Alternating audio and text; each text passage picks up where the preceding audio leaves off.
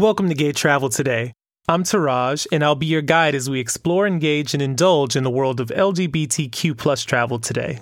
With reduced domestic and international flights since the outbreak of COVID-19, Delta Airlines has announced it will suspend operations in 11 U.S. markets beginning on July 8th. This will account for about 5% of the domestic airports the airline serves to make operations more practical. Just like other airlines and businesses, COVID-19 has taken a toll on operations and profits. But for those in the travel and tourism sectors, the hit is that much more intense. Impacted customers will be reaccommodated by Delta, and affected employees will be provided with pay protection options through September 30th. But until then, we'll have to continue tracking the coronavirus pandemic and see how Delta and other airliners respond to reduced and limited air travel. How has airline suspending operations affected your travel? Let us know on social media by hashtagging GayTravelToday and SagiTravel. Also follow me on Instagram at Taraj08, that's TERAJ08.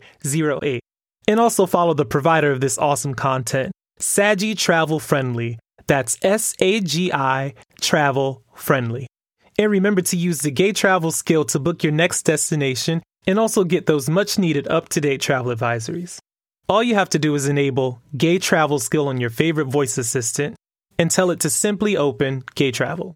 I'll catch you tomorrow, so bon voyage wherever you are.